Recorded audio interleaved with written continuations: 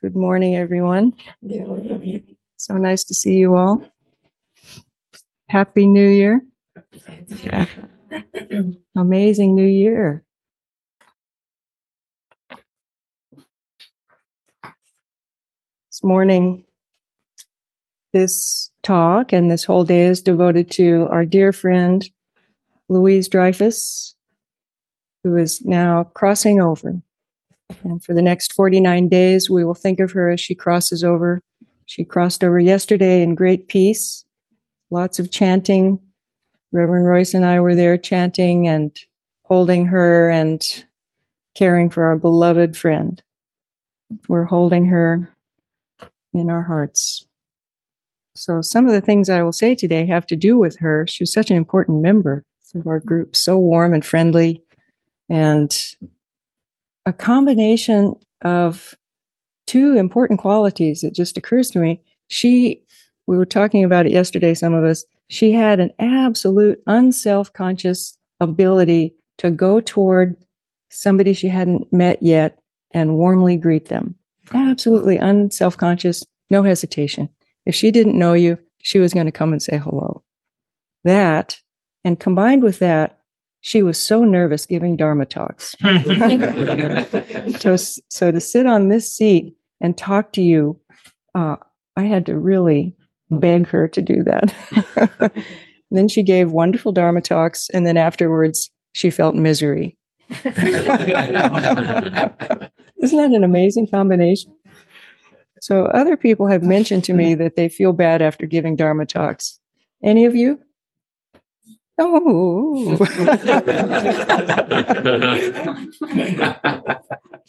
We try to teach. Yeah. So homage.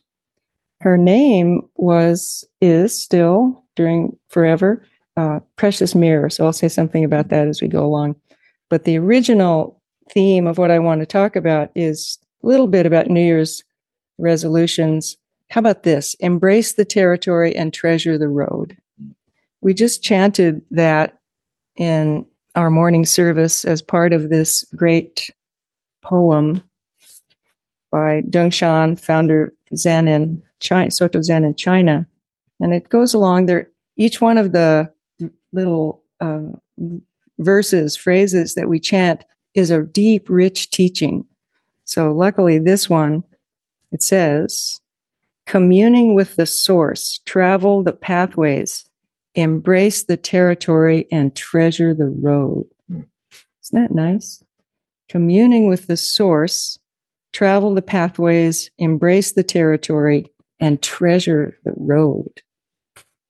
This morning during Zazen, while I was not thinking, I was musing about roads and couldn't help it. And so roads are really an art form. Do you know that? Yeah. To build a road that lasts is incredible human creativity and devotion. So there's still this road. I studied it a long time ago. It's referred to in a lot of novels as the Great North Road in London. Do you know this? Oh, it's so cool. I encourage you to get lost in Google sometime. The Great North Road, they just refer to it in early 20th century novels, the Great North Road, people going on that. It's the road that travels north along in the main island of England that the Romans built. The Romans built it more than 2,000 years ago. So they really knew how to build roads, and they put, firm foundations under it. They thought about what would happen over time as many, many people and carts and heavy things traveled on this road. They thought about it. It's a beautiful thing. And they made it as navigable, negotiable as they could for everybody. And it still is in use. There have been some repairs, but it's still in use. And similarly, we talk about Buddhist practice, the teachings of Shakyamuni Buddha, as the path. We talk about it as a path. And I have some stories coming up about roads, people traveling on roads. But that path also is the result of a lot of thinking and paying attention to what people really need and how to support it over time. So the path is a very well built road for us to travel. But interestingly, sometimes we forget. I want to say that another one of my themes for our practice and for New Year's resolutions, one thing about New Year's resolutions, so embrace the territory and treasure the road. What is it about New Year's resolutions that's kind of most significant? I think Greg Fain alluded to it a little bit. We break them immediately.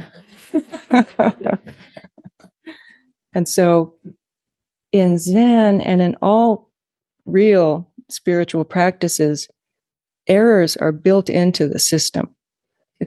Our practice is about errors. And a road, what's on a road? Embrace the territory, treasure the road. The road has potholes. It has surprising things running across it. It has growth down the middle. It has other people walking on it that you want to see or don't want to see.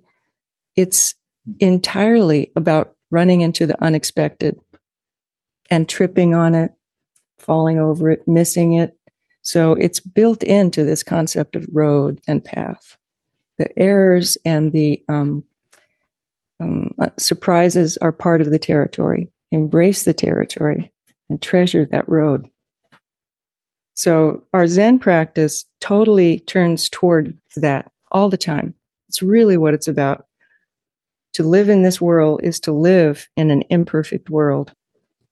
So I've been reading this book called The Spirituality of Imperfection. Do any of you know this book? It's a classic, quite beautiful. I kind of recommend it. I mean, I wholeheartedly recommend it. I do recommend it. And one of the, I think maybe it might even be his opening mood-setting paragraph, baseball. Do any of you like baseball? Yeah, some do. Love baseball. Baseball teaches us, or has taught most of us, how to deal with failure.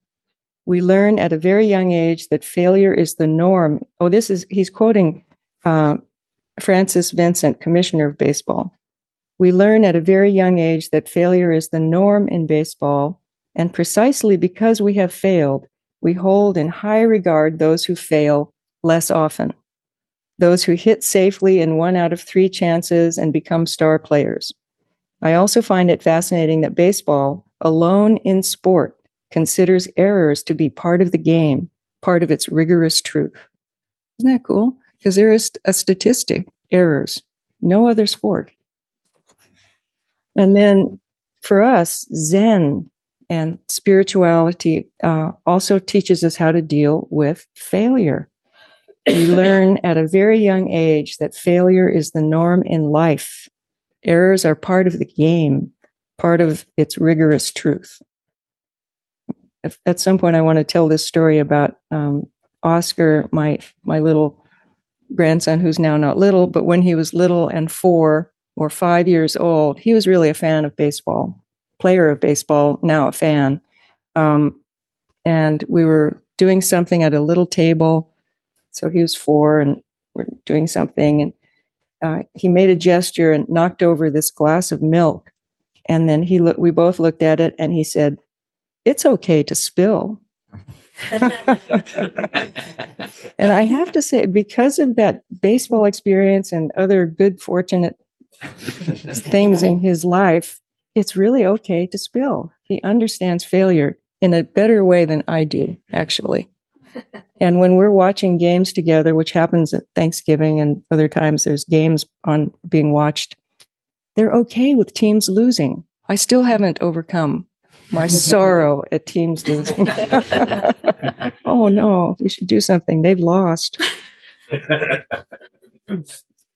So again, though, we might say, what do we mean by error? Those things are pretty obvious, but this bodhisattva path, which is the path of the 6 perfections and 16 bodhisattva precepts, which I'll just mention. Many of you know these, but many of you do not. But let's just say the 6 perfections, which are generosity, ethics, patience, vigor, energetic effort, concentration, and wisdom. So those are perfections in our world that bodhisattvas practice, or all of us on this Zen bodhisattva path eventually have those running along in our minds. They're running along in a parallel relationship with our lives. So generosity, ethics, patience, vigor, concentration, wisdom, running along in parallel.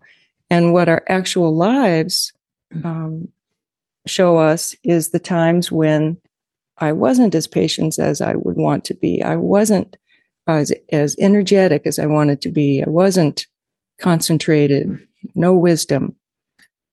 But because it's built in that those are called perfections, that's just part of our life. We're not trying to be perfect. We're just trying to have some support from this possibility of increasing in our wisdom, right? And the same thing is true with the 16 Bodhisattva precepts, which I won't name. But again, when we receive the precepts, a lot of people have in this room, we receive the precepts, and it's an invitation. You're making an invitation to let those precepts live alongside you in your life. We are inviting the precepts to live alongside us. And what does it mean to not take what is not given, to not misuse sexuality, to not speak harshly, and so on? That lives alongside of us and gives us a reference point. And then generosity allows us to be so understanding of error, slip of ourselves and others. So I mentioned Oscar's ability, and his whole family, my whole family, are much better at watching sports and rooting for people and understanding loss. They're really good at it. But what I'm really good at is I understand the loss of a friend. So I've had a lot of experience, more experience than they, with what it's like to have a valued person in my life and then not have that person be accessible. That's another thing that this path supports us in. So it's part of the path that we're going to lose people, and we also are going to cross over at some point. That's part of the path. Embrace that territory and treasure the road. In 2 weeks, Tricia mentioned it, in 2 weeks, 2 of our beloved members, Neely Atkinson and Brandon Lamson, who's in Austin right now, are going to receive the Bodhisattva precepts in a more, what do you call it? A longer ceremony, and receive ordination as novice priests. And that is at taking another step onto this road and inviting those precepts to live alongside and inviting us to be witnesses to that in a higher level, in a more intense level. So we are witnessing to people who are going to invite those precepts to live alongside. We witness it and we support. Their vow is to support us. So to take ordination, to receive ordination as a priest, is to really intentionally acknowledge that your life is in support of this Sangha. And in other situations, like last fall, we also witnessed the receiving of precepts in a marriage ceremony when Michael and Mark received precepts in front of people. So this witnessing is again to help support the living alongside and acknowledge that we live in an imperfect world.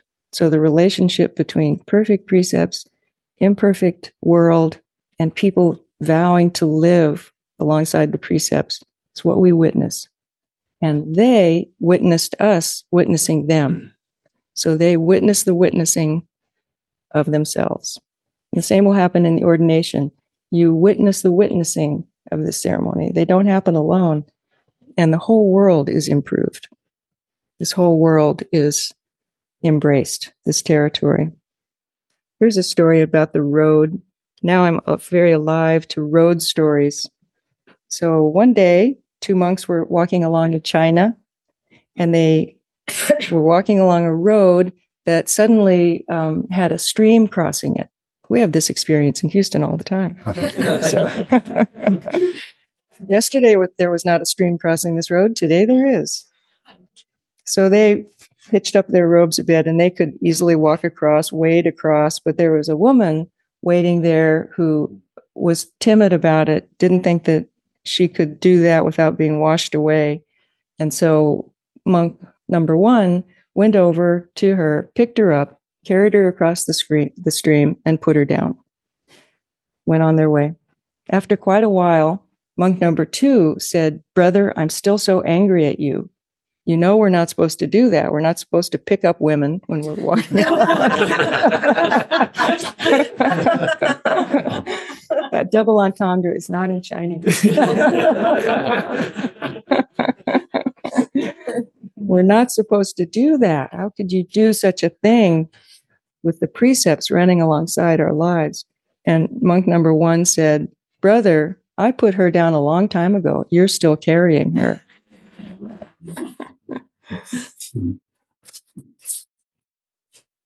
So our practice with this precious life is at the highest level. This is bodhisattva practice, one of gratitude for everything that we encounter on this road and in this territory. Utter gratitude. And gratitude, one of the ways that bodhisattvas think about gratitude is that it's a state of mind. It's a state of understanding. It's a wisdom practice. It's not a feeling. You don't feel gratitude. If we did, feelings come and go. Part of what we learn in Zen practice is the real, ephemeral, changing nature of human feeling. Comes and goes. The anger of that monk came and went. The fear of that woman came and went. But the gratitude is a state of mind. It's an understanding of our relationship to the world. So one writer says the experience of gratitude has been lost too, because we tend to think of it primarily as some kind of feeling. So we look for it in the feeling realm. Feelings are fine, but they are fleeting, emotion. But gratitude is a vision that sees this territory that we live in and everything that comes our way as a gift. And some of those gifts are things we want. Some of those things, the more you practice in this life, all those things that arrive are gifts to help us increase our wisdom and understanding. They're all gifts. It's just how we use it. Here's one writer, old writer, Jonathan Edwards, saying, the saints, so this is early American Christianity, the saints were characterized by a new inward perception or sensation of their minds, entirely different in its nature and kind from anything that ever their minds were the subjects of before they were sanctified. Those who seek spirituality, that is to say, see reality differently. It is not that they see things that others cannot see, but rather that they see what everyone else sees, but in seeing, recognize in all reality its aspect of gift. Isn't that nice? So bodhisattvas and practitioners, we live in the same reality, but we see things differently. We see things coming our way differently. And here's one. Here's a good story. This one is from a Chinese author, Joy Luck Club. So it's a story.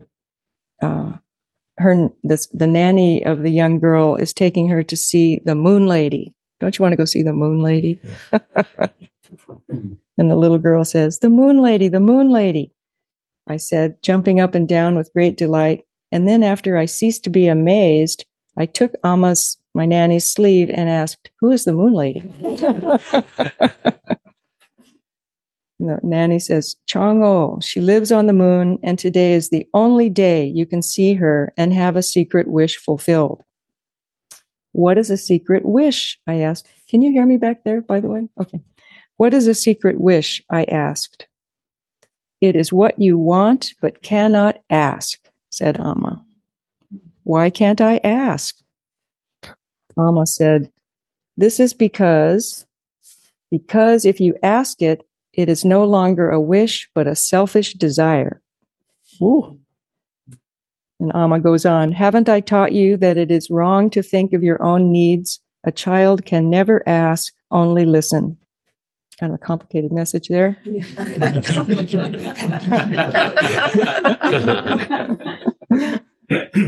Then how will the moon lady know my wish? You ask too much already. You can ask her because she is not an ordinary person. Satisfied at last, I immediately said, then I will tell her I don't want to wear these clothes anymore. Did I not just explain? Said Amma. Now that you have mentioned this to me, it is not a secret wish anymore. Ooh.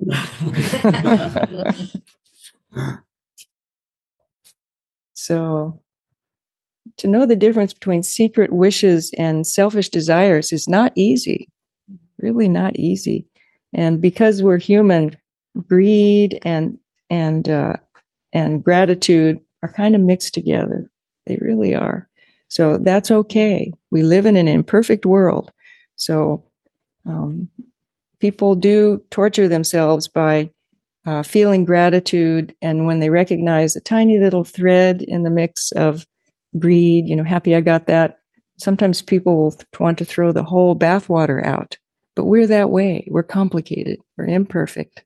So we can be grateful, and there's generally a little bit of greed in there because we still have our child in us.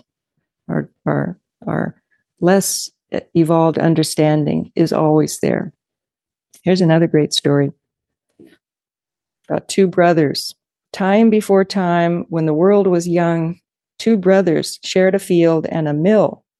Each night they divided evenly the grain they had ground together during the day. Now, as it happened, one of the brothers lived alone. The other had a large family. One day, the single brother thought to himself, it isn't really fair that we divide the grain evenly. I have only myself to care for, but my brother has children to feed. So each night he secretly took some of his grain to this brother's granary to see that he was never without. But the married brother said to himself one day, it isn't really fair that we divide the grain evenly because I have children to provide for me in my old age, but my brother has no one. What will he do when he is old? So every night he secretly took some of his grain to his brother's granary. As a result, both of them always found their supply of grain mysteriously replenished each morning. Then one night, the brothers met each other halfway between their two houses, suddenly realized what had been happening, and embraced each other in love. The story is that this meeting place became a holy place, a place of love. And here is where a temple was built, the place where humans discover each other in love.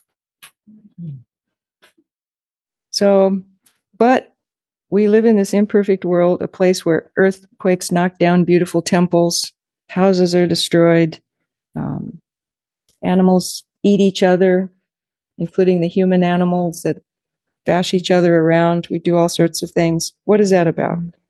So here's another road story. Walking along a road, Dungshan, who's the same great teacher who wrote the poem, Song of the Precious Mirror Samadhi, walking along a road with a student, and they saw two birds fighting over a frog. Both these birds wanted to eat this frog. The monk said, "Why does it come to that?" The master replied, "It's only for your benefit, friend." Do you get it?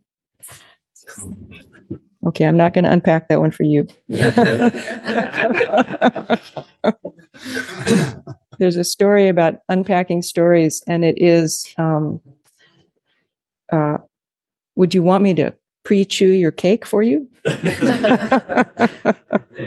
It's cake. So this is a very important story. One time the master was walking along and with a student, and they saw two birds contending over a frog. The monk asked, "Why does it come to that?" The master replied, "It's for your benefit, friend." So our minds really do change with careful awareness. Our minds really do, in this imperfect world, change so that we can see things clearly and see the teaching that's happening in every single event, the teaching in that story, the teaching in that exercise. So our minds do change, and we come to embrace this error-filled world and treasure the road that we're on together. Thank you very much.